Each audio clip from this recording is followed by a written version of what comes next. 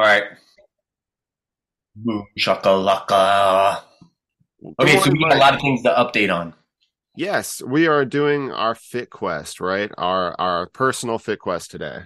Yes, yes. And so I wanted to catch up with you and find out how you were feeling after no power. And that made us think about sleep health. And then it made me think about a couple other topics, which we'll see how far down the rabbit hole we get today. All right, sounds good. I'm kind of excited about this because I mean, sleep is obviously a big thing for young parents. I have a 6-year-old and a 3-year-old. You have a 17-month-old and a 7-year-old, Almost seven. Almost almost seven. almost Which she 7-year-old. keeps reminding us of. She's like, I got 5 weeks until my birthday. I got to get ready. I'm like, it's 5 weeks, not 5 minutes. Which is awesome. I mean, they get so excited about things that are in the future, and they continue to remind you like every single day, like it's the most important thing because to them it is the most important thing that you have to realize. It's all relative, right? I mean, is it? Because to us, like to me, sometimes I feel like my kids' excitement is like say on their birthday, which they're so excited for, right? And to us as parents, it's just another like task on our task list kind of thing. But to them, it's like their whole world for like a month is like their birthday. And it's really cool. Like you really need to put yourself in their feet and understand really how excited they are because like that's their whole life. Like they're not they've never experienced 35 birthdays or anything like that. So it's just an interesting perspective to take. Yeah. Well, I'm gonna give you a good dad fist bump because Boom. it's good. That's a good sign when your kids are excited about their birthday parties. Doesn't always happen, you know. That's very true too. Yeah. I mean, gosh, I remember when I was little thinking about what I wanted to do for my birthday, like a week after my previous birthday for a long time. Like especially if I had a really epic birthday party. Were Yeah. really epic. I was like, oh my goodness, next year I'm gonna bump it up to 11. Do you remember like I think I actually have like a favorite birthday party that I remember doing. And it was probably the most expensive one my parents ever did too. And the most stressful one as well, honestly. Do you remember like one of your favorite do you have like a top birthday party or birthday celebration or anything like that? Yeah, I mean for sure. My top few are always I was a big amusement park guy. Yeah, same. And so going, I remember this one birthday party. So I live in like the DC area. There's right now it's called Six Flags, but it used to be called Wild World and then Adventureland after that. And this is like 30 years ago.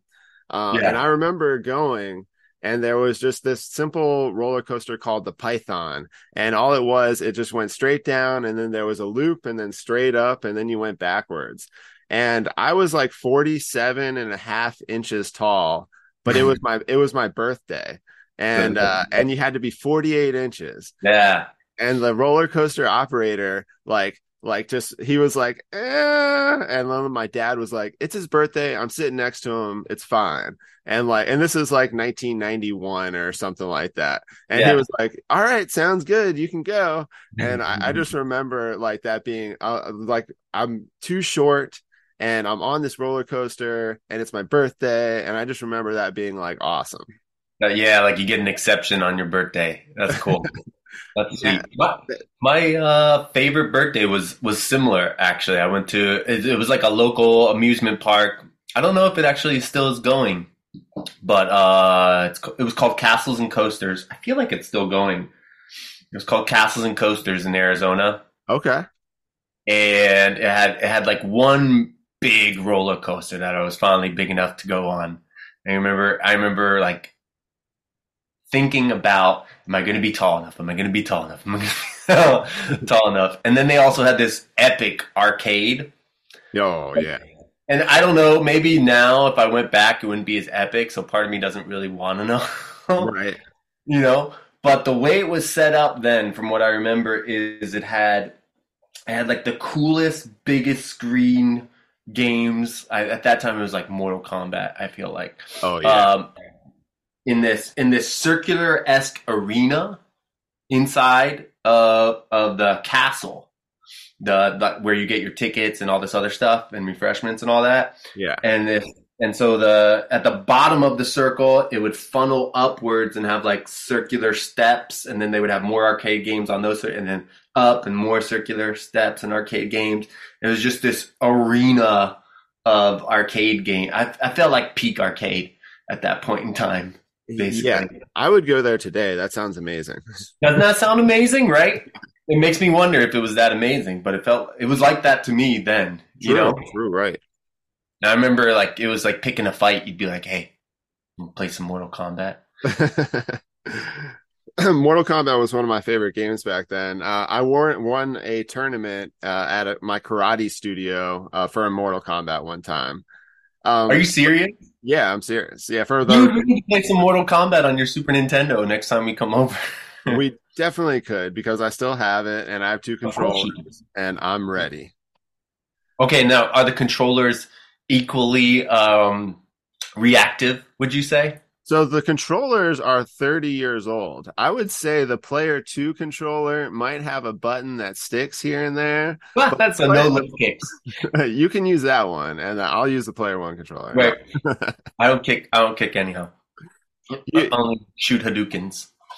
True. Hey, Actually- you know what? So when you have like these exciting moments, like your birthday or whatever, like how much sleep are you getting going into like that next day? Like if it's your birthday and you're super excited, how much sleep do you think you get? Oh no, yeah. Which is one of the barely any.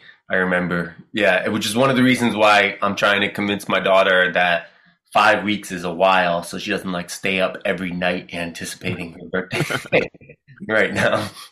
That's very true, right? Right. Well, but if you get that sleep, like if you don't get any sleep and you're going to the amusement park next day, you don't really notice though. As a kid, no. As a As kid, a parent, yes.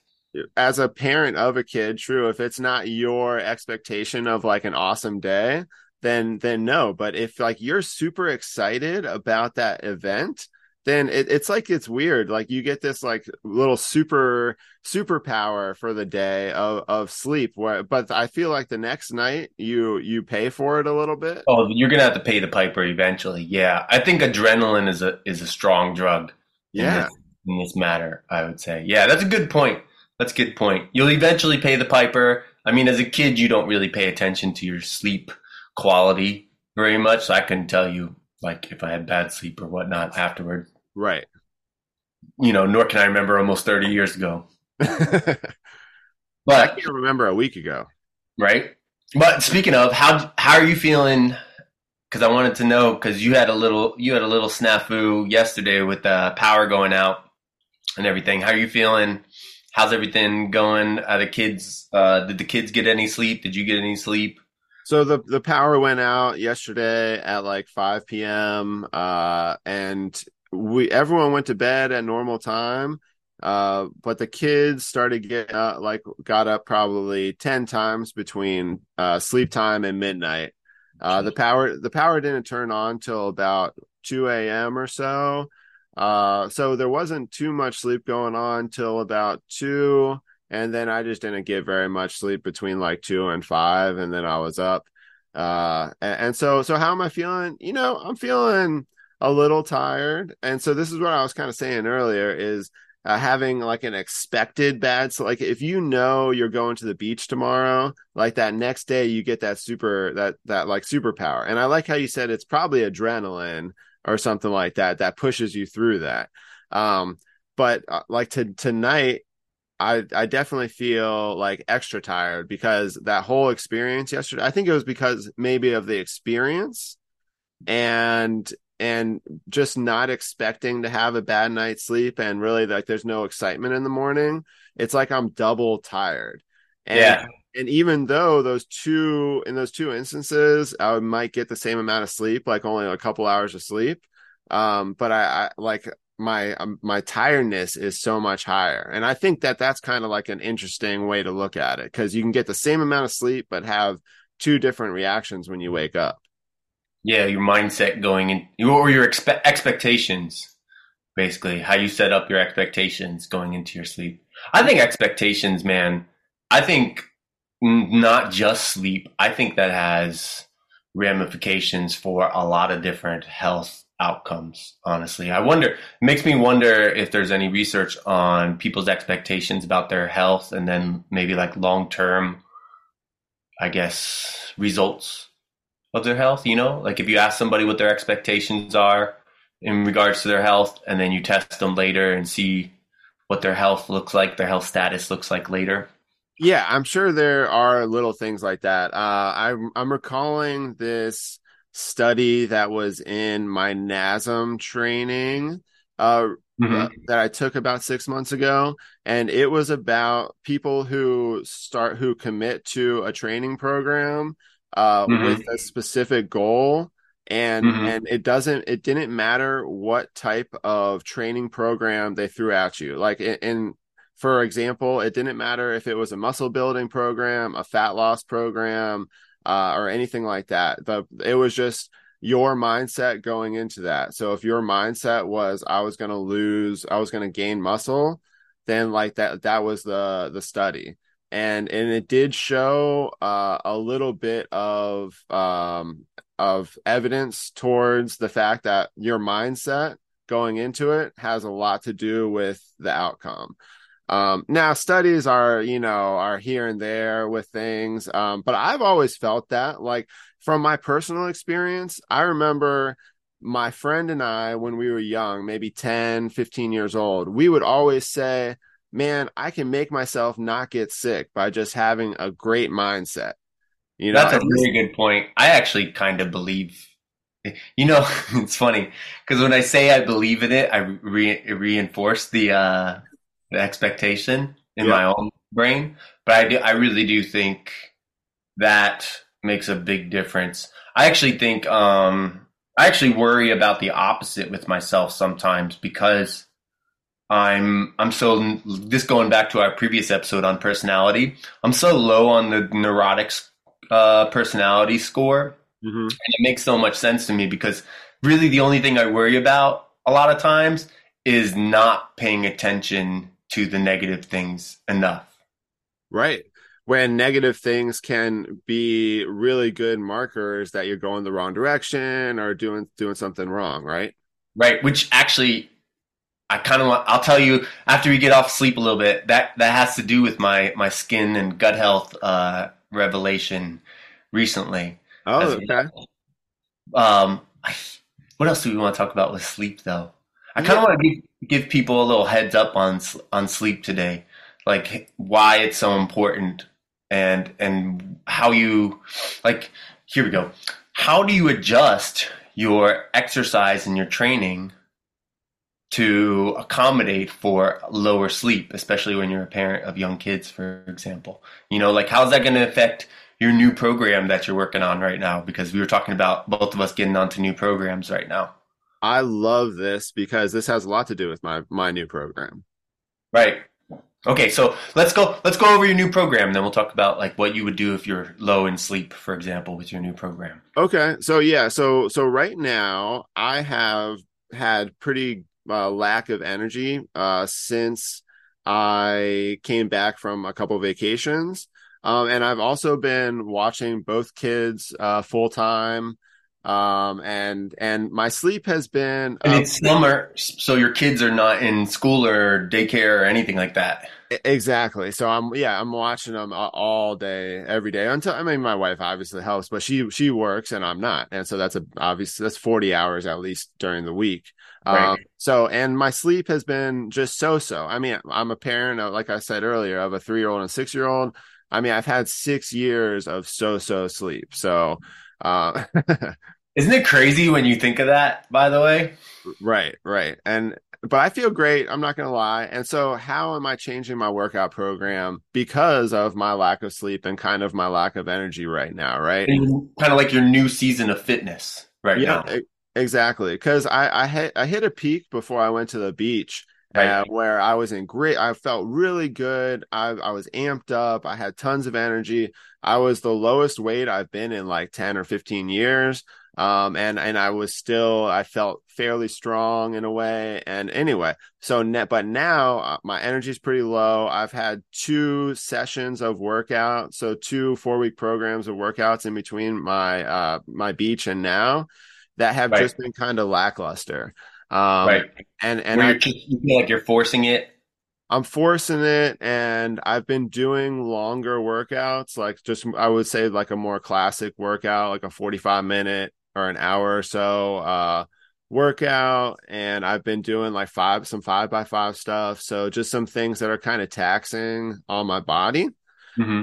And so I'm in my experimental week, which I've talked about on the podcast a lot. I like to do this week of experimenting before my next 4-week program. Right. And so this week I'm experimenting with a 15-minute daily workout in the morning. And then that 15-minute workout is one day is just an explosive movement, which usually doesn't tax your body too much. It can. Low reps. Right. I'm doing a 3x3 on it. Yeah. Yeah, There you go. so low reps, and then I'm doing push-ups every single day. So I'm 60 push-ups the first week, and I'm gonna ramp it up to 100 push-ups by the last week. Okay. Every single day this month, that I can sprinkle in throughout the day. So it's not like I wake up and do it in that 15 minutes. Right. That 15 minutes is just to do a little warm up and then do that 3x3. Uh, Right. and so that's my only scheduled time for workout. The rest of my stuff is so it's doing those push-ups, and then I'm doing the shin box extensions as you Yeah. Yeah. um and I have no set reps or anything for those. I'm just practicing that movement as much as I can, Yeah. which is for me is a lot. I'll just do like 3 or 4 of them and Hmm. and stop. Um, How do you do on the decline with that? I'm curious. So like when you do the shin box extension, you extend up to a kneeling position yeah. from the shin box, and then you go down back to the seated position. And I feel like a lot of times the sticking point with a lot of people is in that transition, for example. So the transition going up with the transition going down. For you, I wonder if it's going down. That's the hard. Do you plop when you go Uh, down? well, so I have a big imbalance here. Uh, Right. so I've never done this exercise, by the way. I've gotten into the 90-90 position a million times, and Right. I normally stretch with it, and like I'll do some like kind of just low stretches and switch Which sides. is the regression to the shin box, you would say. Right. Yeah. Right. So what I'm doing right now, so the right side is good. And then the left side, I can't even transition my legs without moving them with my hand to the left side. Um, Really? because I think I've talked about this before a few times. My left leg, basically the left side of my left foot and my left calf, there's like barely any feeling in there. Because Yes. I hurt my left foot like 5 years ago, or so, probably like Yeah, six. you got some atrophy on the inside of your leg. So Yeah. that outside of your hip has been having to work harder and getting tighter as shit. Yeah. And so now don't get me wrong. I mean, I stretch it all the time, but it's my issue. Like whenever I have like a little flare up injury, it's always Yeah. my lower left hip. Um Dude, have you done much work with like I'm gonna go back to toes. I'm gonna go back to toes and feet, like that left big toe and your left arch and your that inside ankle, you so know? we had a conversation, we had a conversation on a couple podcasts ago about our feet, and I kind of mentioned this a little bit. And Yeah. so you said one thing that triggered me a lot is that it just takes a long time for it to wake up Yeah. because and maybe you can probably explain it a little better, but I guess it's not all connected very well. Right. And I think of it like highways. a lot of times in terms of the blood flow or the neurological connections, the nerves that Yeah. connect to each other. And I think of it like a highway, that if everything's running well, you have a couple lanes on that highway and they're wide open and there's not a lot of traffic and there's not a lot of backup or anything like that. But when it comes down to like your feet and your hands, it gets, those lanes get more narrow and the traffic is a little bit higher Hmm. because you have so many receptors in your feet and your hands, and you have so many little joints in your feet and your hands. And so with that blood flow going through there at all the way to your extremities from the central part of your body being pumped through your heart, it creates an easy place for traffic jams to happen. Okay. Yeah, that makes sense. Yeah. So if you have some kind of atrophy or some lack of development, or you're not getting blood flow, or the nerves aren't connecting as well, it's harder to get in there and to get things moving. And also, people don't work on their extremities very much or pay attention to their extremities until they're basically in pain. You know? Right. Right. So my last 4 week program, I had some Bulgarian split squats in there. Right. And so before, as part of my warm up for that day, I really focused on moving my left foot as much as possible during the warm up, and really moving the toes and start like doing ankle circles and doing Right. some calf stretches and So doing how is your range of motion in your feet? well, my left foot is horrible compared to It my is? Okay, compared so to you my got right. range of motion and strength possible issues then. Yes. Yep. Okay. Well, yeah, which takes a while. Right. Yeah. So I went to a physical therapist a while back for it, and basically she gave me to do calf raises and a couple other little mobility things, but nothing crazy. Could you do a single leg calf raise with that foot? Can I do a single calf raise? Yeah. Yes, but it's tough for me to push through my big toe on my left Look at foot. that. Yeah. Yeah. Yeah. Where on my right foot I can push through my big toe, but on my left foot it's Yeah. pretty hard to. But I can do it on my left toe, and that's what I focus on. I mean, I know it's an issue, so I really Yeah. focus on that, and I'm sure I could work more on it. Like I'm sure I could You get a got to little. be obsessive about it Yeah. almost. Yeah. Yeah. Sorry, I'm not trying to give you a hard time about it, but it's a really good learning point for people, I think, to Yeah. hear. Right. And how easy would it be for me to just keep that in my warm up, for a long time? But I had some calf raises in my warm up for like 2 years, and just like these little band calf stretches that the physical therapist taught me. And I never really felt I probably should go to a doctor and get like the nerves and stuff probably checked out.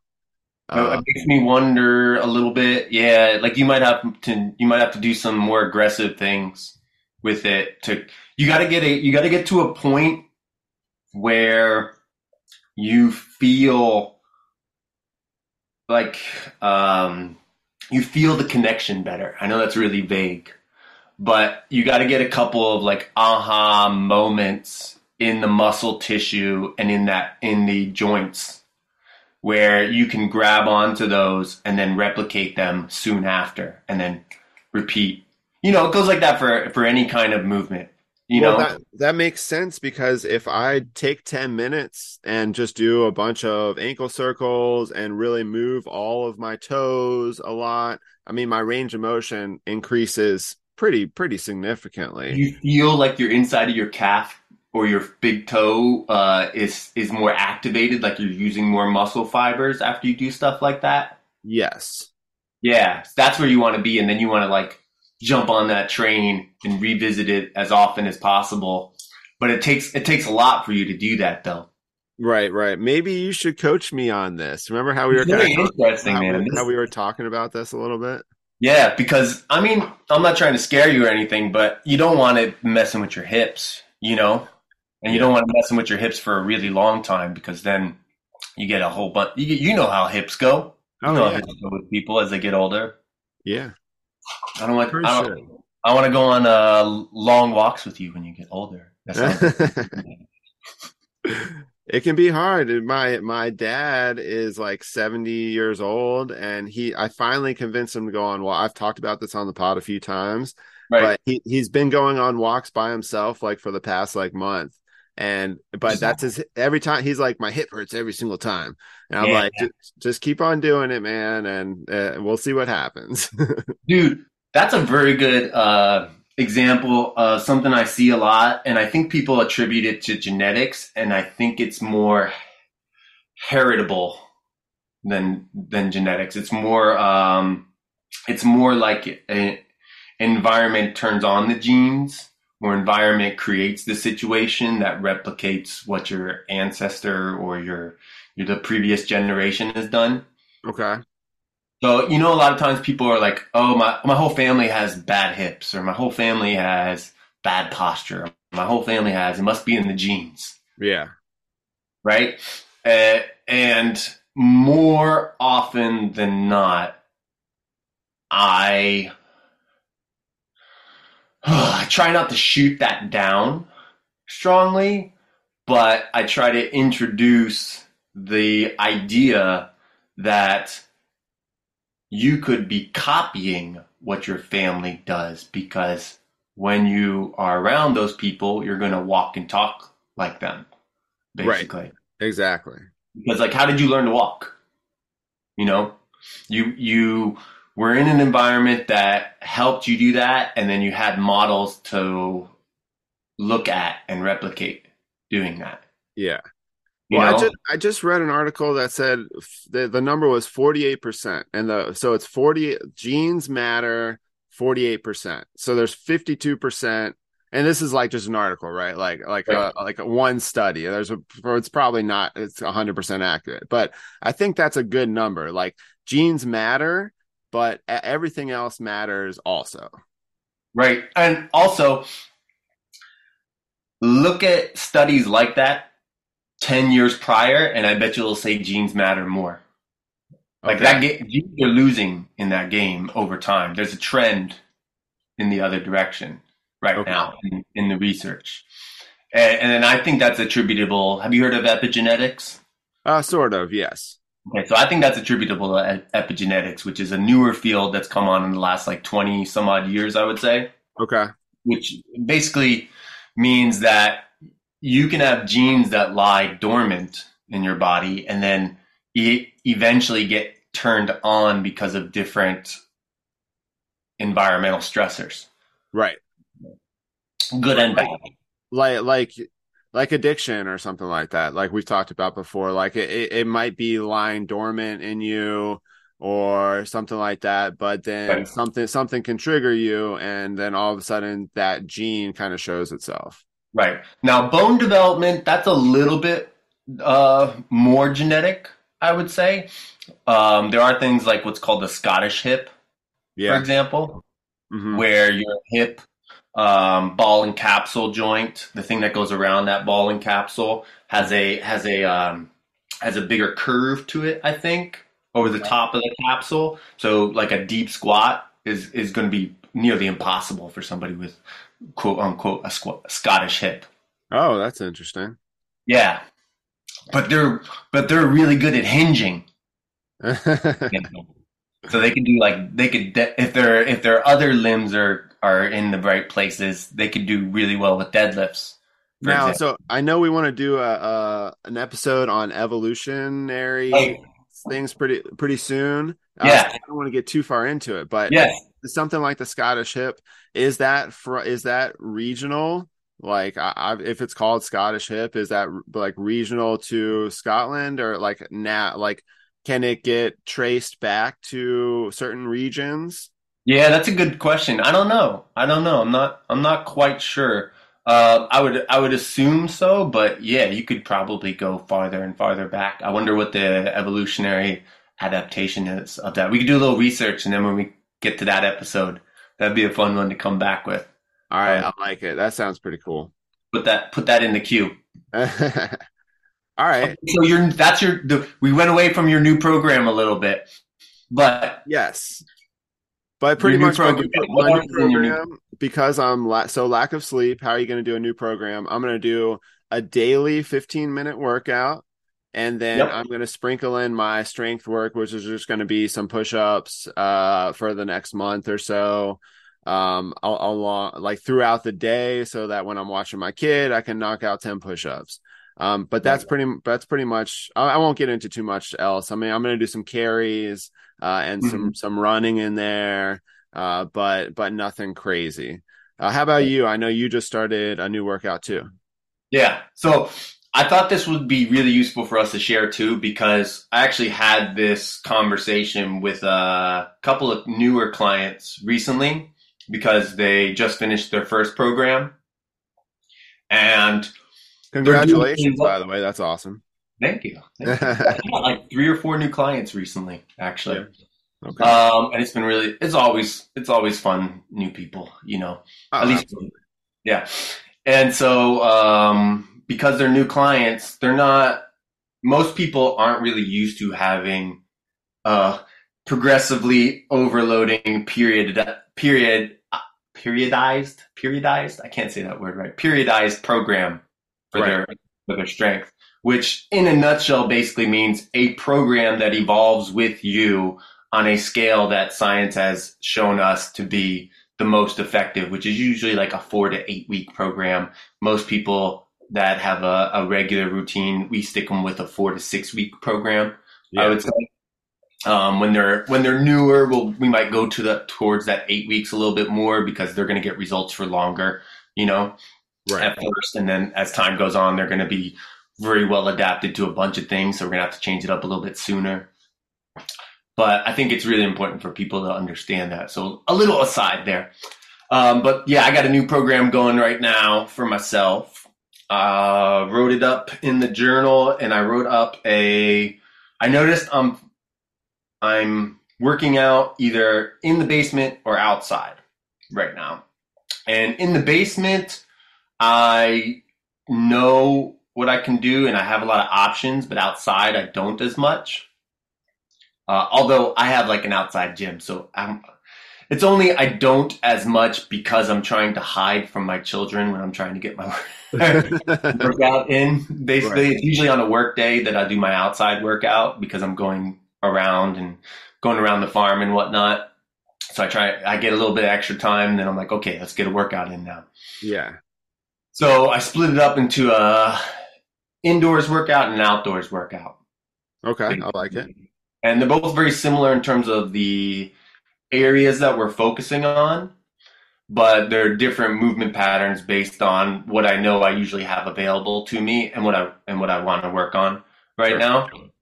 Um, and that's been really useful, and I really like that a lot because it's been fun to do outside workouts a little bit more lately. Yeah. And this goes into the gut health revelation that I wanted to tell you about All recently. right. I'm excited. Yeah. So I haven't actually worked out outside hard, except for like outs every once in a while for the past couple of summers, honestly. Oh, okay. And people wouldn't notice it because like my hard and other people's hard are different. Like I can right now I'm using a 72-pound kettlebell for a lot of different movements. Yeah. And like people look at me like that and they'll be like, that's crazy. You, You you- know? you're strong, dude. Yeah. So like I can still pass off like what looks like hard as being moderate with the workout a lot of times, but I haven't really been able to work out hard and like sweat hard for a Uh, while. And the reason for that is not because like I can't push myself, but it's because I have kind of like an eczema-esque skin condition that I've had on and off for a long time, okay. but it's the most noticeable when I sweat a lot, basically. All And right. it started a little bit after. Well, I actually had skin conditions even when I was younger too. So who knows when it started? And I had gut health conditions as well. Okay. gosh, was it last year or 2 years ago? I can't remember now. But in the last year or two, I had the gut health issue where I was kind of down for the count for a bit. Do you remember? Yeah, that was last year. Yeah, that was last year. Okay. So it feels so long ago. We've been doing this podcast for a year now. Are we? Yeah. Yeah. Dude, what's our 1 year anniversary? Do you I don't know? know. We would have to look it up. It's You gotta look probably, it up. Yeah. yeah. Um, so basically what that meant is that whenever I started to sweat a lot, I would get really itchy. And and since I had that gut health issue, I've been much more strict with my food, I Okay. would say, and the things and paying attention to the things that affect my gut health more. Yeah. And also, what else have I been doing? I haven't been drinking much alcohol. I've been just trying to do a lot of really good things for my gut health, Yeah. like since basically. And my skin condition, I have a little bit of blotchiness, like some blotchy red eczema looking spots, Okay. with like 90% less, I would say. And Just I from changing a few things. Yeah, yeah. And so I didn't even notice it until recently because I was like, oh, I'm going to do this outdoors workout in my new program. Hmm. And it's been hot and I've been sweating hard. Yeah. And I've been pushing up the intensity and I've been staying hydrated. Don't forget to stay hydrated when it's really hot, by the way. But I went to go take a shower the other night and I had a heat rash in my armpits. Oh yeah, yeah. Yeah, but like heat rashes, I don't really notice very much unless I see it. Like Right. they don't itch for me very much whenever I got a heat rash, and I haven't gotten a heat rash in a really long time, but mainly because I haven't really worked out hard for a Right. long time, in the heat, and it made me remember that I haven't been itchy in the heat for I don't know how long now. It's been amazing. And that's awesome. That's such a good revelation to have, right? Like that and then you actually see changes happen. Right, right. And what's crazy is, so I What do you lost a think lot of weight. Go ahead, go ahead. what do you think was the change? Like what do you think was the thing that most affected it? Like out of the things you changed? I took out some what I think were some major culprits, and I added in some major additions, I would say, on the regular. So if I were to pick like the top ones, I would say I took out alcohol, like I said, for the Yeah. most part. Like I really don't drink much alcohol now. Like it doesn't even feel good when I drink. Like There's so much bad information about there's so much like good information about how bad alcohol is for you out there now that it's crazy. it's a trend now, I think. I think I'm like trendy, like not drinking alcohol right now. It's kind of weird. Yeah, yeah. I think a lot of people are not doing it, and Yeah, just they're seeing it. somebody must be pissed because alcohol is getting bashed on hard right now. I feel like, and like it's not that bad, and there are some health benefits for sure. But like when it comes to like performance and overall health, and especially if you got some weird issues that you can't figure out, and you're drinking on the regular, Yeah, that's an obvious one that could make a big difference. You I, know, I think so. and I feel a big difference when I do it every once in a while now, because every once in a while I'll be like, oh, well, I wonder how this one feels. And I'm like, fuck, wrong. you know? So, alcohol was definitely one. Dairy's another one. Okay. I like before I wasn't doing a lot of dairy. I was only doing like cheese and butter, Yeah. dairy wise. But, even that, like I'm still doing a butter every once in a while now, but it's way, way less. Like I'm not cooking in butter very much right now. Oh, okay. I'm actually cooking in like tallow or duck fat, or I'll cook bacon on a low heat, and then I'll save the oil from the bacon, and I'll cook in bacon oil. Really? Yep. Yep. Okay, that's interesting because I'm heavy butter user, like for cooking. Yeah, I prefer butter for a lot of cooking things, Yeah. honestly. Yeah. I think butter's great for that because, little aside, you need, if you're going to be cooking with something where you're going to get to a point where it's a high heat and you want to like sear stuff or something like that, you Yeah. need a cooking oil that's not going to degrade very quickly. And most cooking oils that people use nowadays, especially if they're like health nuts but on the wrong track, I would say, is olive oil. Okay. And olive oil has smoking, the smoking point of olive oil, which is when it starts to degrade, is much lower than butter Okay. or Yeah. other saturated fats, for example. And people get scared of like the saturated fats for that reason. But I think it's Right. really the dose makes the poison, and the method makes the issues a lot of Now, time. when you say something like you use tallow or fat or like that bacon grease, Mhm. what now? Where's the when someone hears bacon grease, they think that that's super not healthy. And Right. just another little aside is, man, last night I cooked some asparagus and mushrooms in bacon grease, and it was fantastic. It was so good. Yeah. But anyway, so when someone hears that, I mean, it sounds like it's way unhealthy. So Right. where does that kind of lie on the healthy or unhealthy basis? And healthy and unhealthy also are very, very broad terms, I think, too. And Right. so, Like healthy for you versus healthy for everybody is can be very different. sure, Yeah. And very relative to what you were doing before, for example. right. So I think it's possible that some of those milk solids and some of those issues that I was having may not have been lactose specific. They might have been like casein specific, which is another amino acid that you find in milk, for Yeah, example. That's not going to get taken out when you have like butter or cheese as much, and depends on the right. cheese you have and all that kind of stuff. And I'll still have every once in a while I'll go somewhere where they have like only cheeseburgers, somebody made like stuff like that, and it's not a big deal, and I won't notice a big difference. It's not like alcohol where if I have a little bit, I notice it right away. Right. I think the effects of dairy are a little bit more delayed with me, I Okay. would say. Yeah. And then the dosage, like I said, makes a big difference. Like I think I need a bigger dosage of dairy to notice it right away. Right. I would say, like, if I had a glass of milk, I think I would notice it pretty soon after. Like, I think I Okay. would be in the bathroom pretty Yeah, soon after. Yeah, absolutely. yeah. Versus like cheese, not so much. You know? Right. So that's an interesting thing because a lot of the fitness influencers and things like that, I always hear that there's so many people out there that are like lactose intolerant.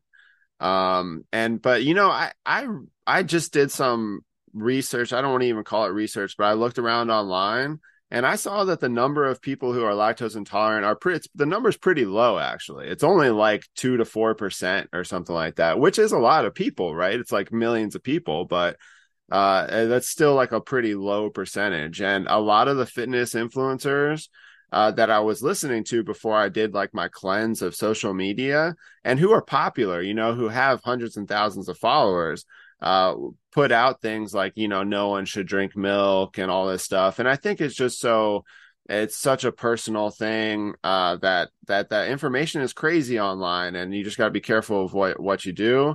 But that's just kind of like my aside. I wanted to go there. Be That's careful. it. Be careful what you see online. Yeah, well, this plays into what we're talking about because I really don't think that there is as much lactose intolerance yet as you would see in popular media. For Right. example, I think a lot of intolerances and allergies that people are attributing to their health issues are more likely to be sensitivities due to the fact that intestinal and stomach health and liver health and kidney health, the digestive systems of our population are severely beat up and in a broken or semi-broken state on the regular. And those things are the most prevalent in the standard American diet. So you're getting the highest dosage of those things on the regular.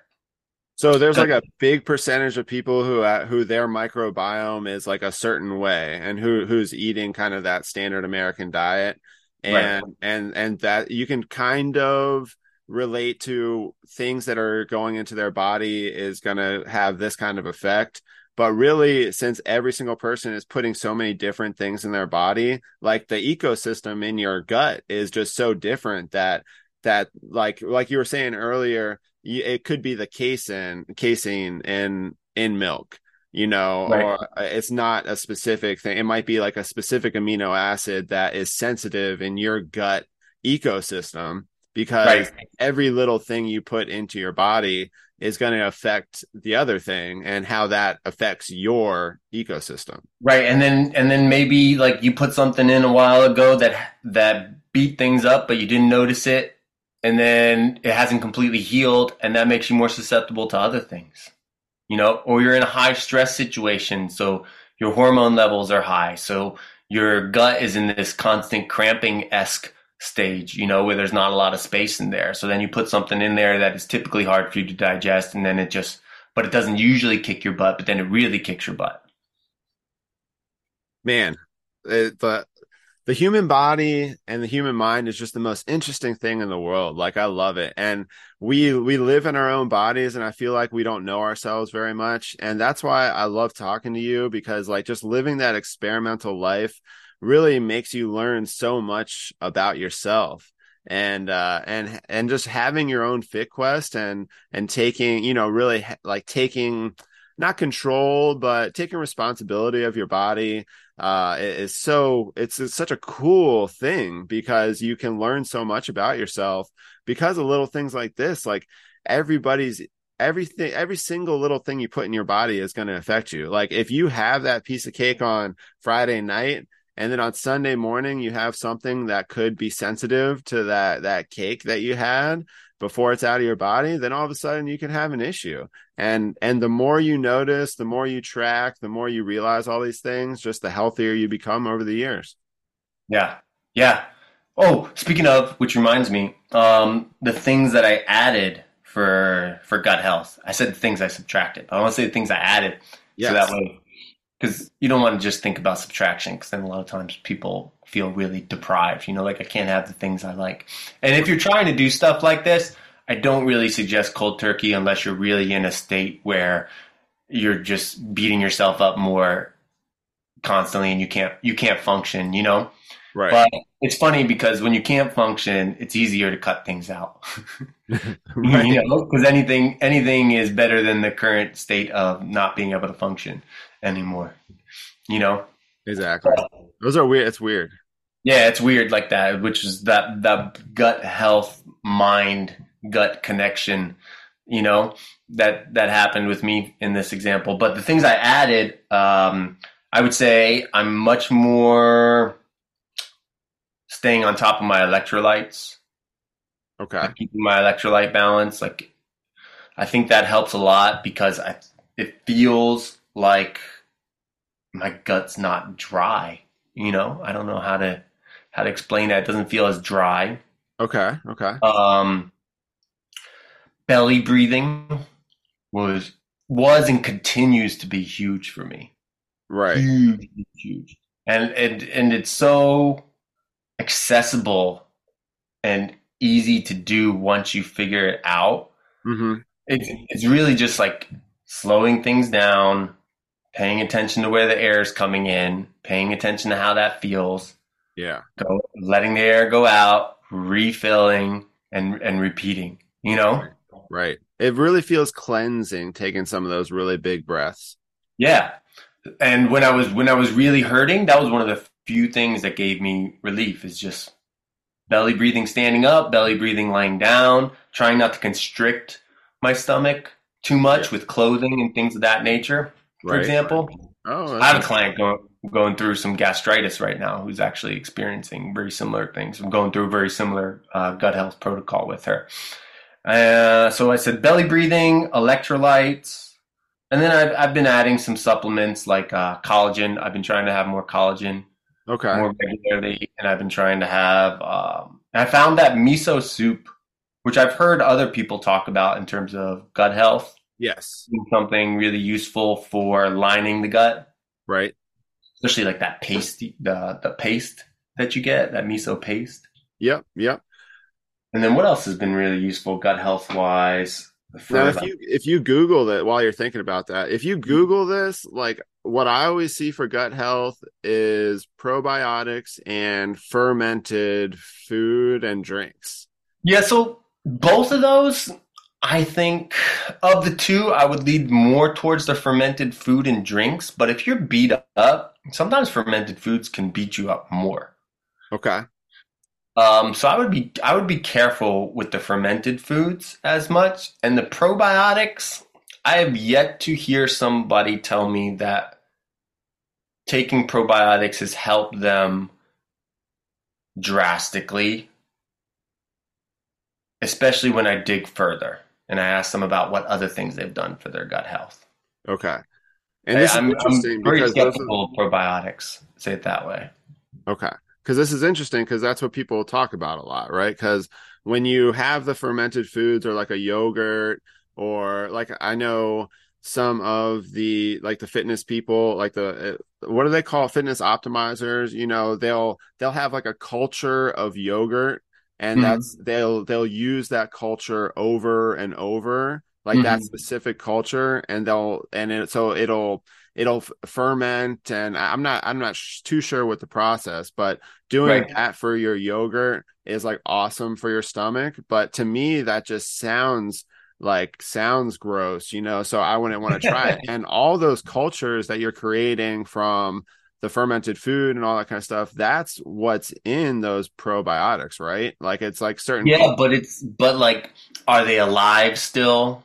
right, right. Know when you get them, how's it being transported to you? How Okay. long has it been sitting in your cabinet? Has it been in an area where it's been exposed to light a lot? What color is the bottle, for example? Do you already have a high amount of that bacteria in your stomach and adding more, would that actually be useful? Or are you not getting enough of that bacteria to actually make a difference because you have so much of another competing bacteria that it's just going to eat it up and not do shit for you, no pun intended. I There's love not it. a lot of really conclusive evidence on an individual basis for probiotics. Honestly, there's large scale studies on lactobacillus on Mhm. in yogurt, for example, that show small significant benefits in on large scales. But a lot of those studies look a lot like I could probably find the people who who signed off on the grants and link it Who are, to a food company. I yeah, bet who are you. paying for it, right? Yeah. Yeah, I So know. Yeah. So that's kind of what I was wanted to point out is that like when you Google something like how do I fix gut health, it's gonna show probiotics and it's gonna show products. Yeah. And so every time you Google something, that's what's going to show first. And you need to make sure that it's right. And I love what you're And saying. then you click on it, and then your cookies know that you did that, and then it reads your cookie history, and then when you Google it again, you're going to see more of it. Right, right. So usually the best plan of action, instead of spending $30 on some probiotics and More than that for some of them too. right and then buying a bunch of kombucha and stuff like that, instead of doing all that kind of stuff, really focus on, I mean, because you're just shooting in the dark, right? If you're buying those cultures, like you said, you don't know if that's the culture that's going to be helpful for you. You're So literally shooting in the dark. Yeah. right, right. So I mean, get with a coach who can walk you through the process of kind of going back into like a homeostasis, getting your body into homeostasis and just kind Right. of level it out, and then go from there to figure it out, because you really need to kind of get it back to normal before you can figure out what's affecting you. I like to assume an inflamed gut first, a lot of times, Oh versus like yeah. allergies. Because, say it this way, allergies will cause an inflamed gut. Intolerances will cause an inflamed gut. Uh, Imbalances. Imbalance of your bacteria will cause an inflamed gut. All those different things will cause inflammation in your gut, and possibly in your other organs as well. you know? So I like to think of it overall as inflammation, and how do we improve that inflammation or decrease that inflammation Right. overall? And that tends to give people a little bit more clear direction on where they can go and figure out like what are the lifestyle factors that I can change to reduce my total inflammation. And it might not even be food specific at first, Now, you does know? it mean when someone says inflammation, does that mean to go to the store and go buy some NSAIDs? Right? Yeah. So that what's the answer to that? No, right? That's not the answer. Uh, no. But how many people, when you say that your body is inflamed, how many people will say, should I get Yeah. some NSAIDs? Well, NSAIDs are less. Uh, NSAIDs, the acronym is non-steroidal anti-inflammatory, right? I forget what the D is. Oh, yeah, I'm not sure. Drug, Drug. non-steroidal anti-inflammatory drug. So they don't exactly reduce inflammation all over the place, though. Right. It's not completely accurate in terms of the things that are under the category of NSAIDs. So let's take ibuprofen, for example. Ibuprofen can increase inflammation in other organs when you take it. So is that an anti-inflammatory then? Right. Exactly. You know, if we're talking about the whole body, like if you anti-inflame some areas, are you inflaming other areas? Then what's your net inflammation, Okay. right? Yeah, this is interesting.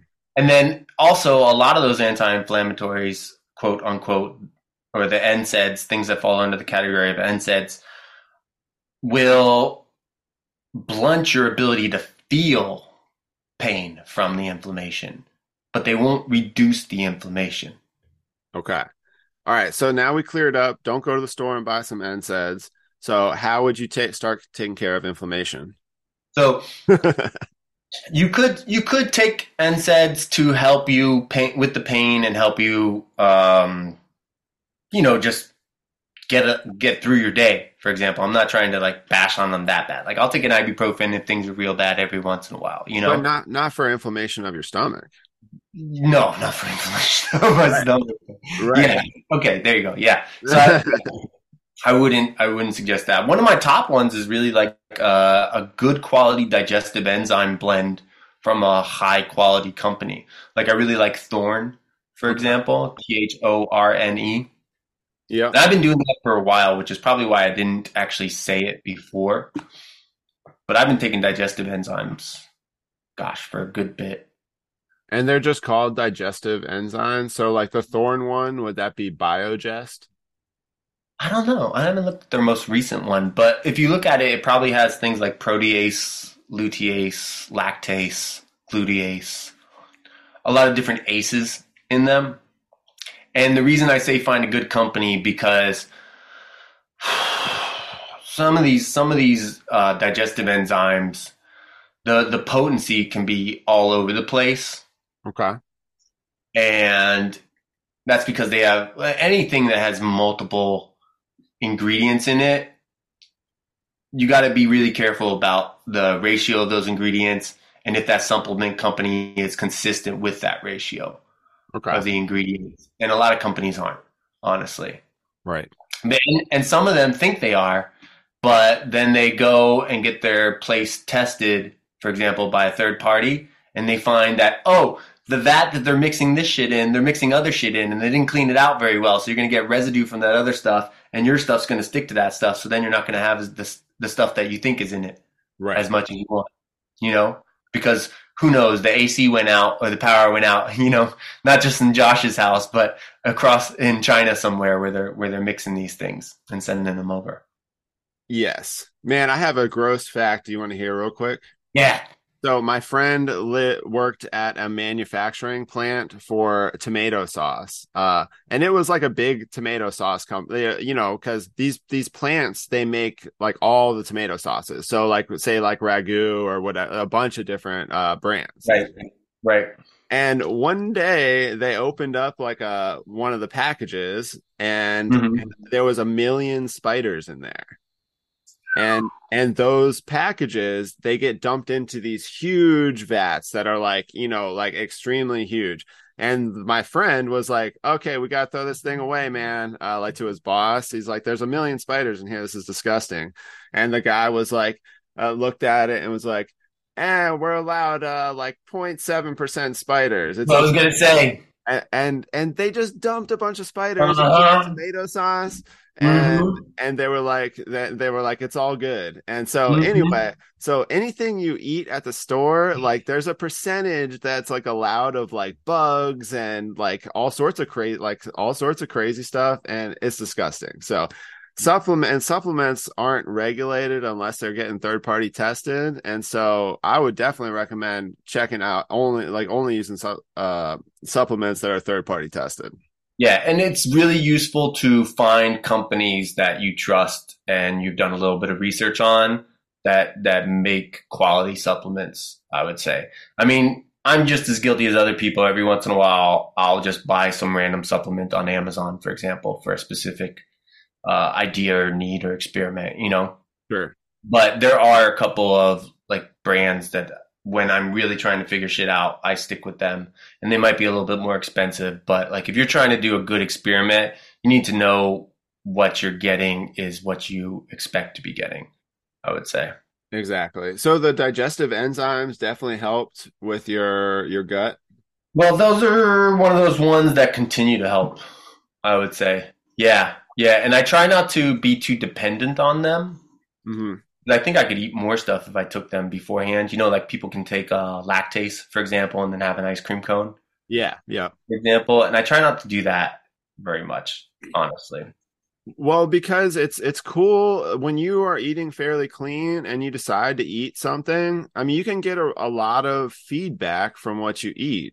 And Exactly. and so if you're using these things that block it, then you're not getting the proper feedback that you need as a human and that your body needs to be able to reject or not reject the food that's coming in.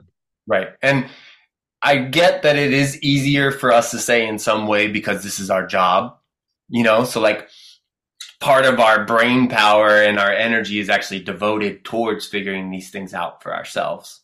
Yeah. More so because this is what we do.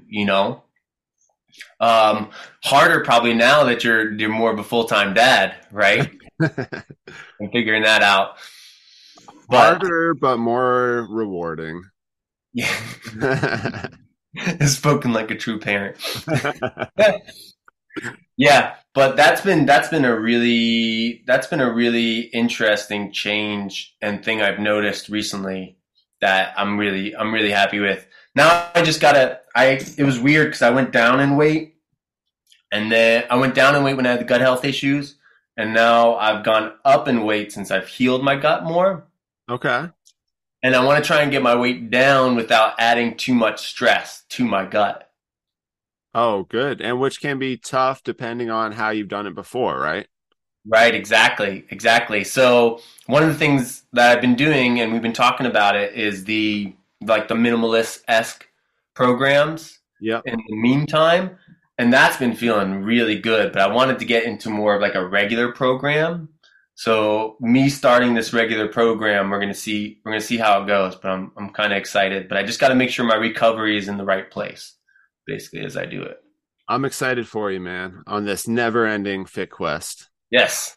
Yes. All right. You got anything else today?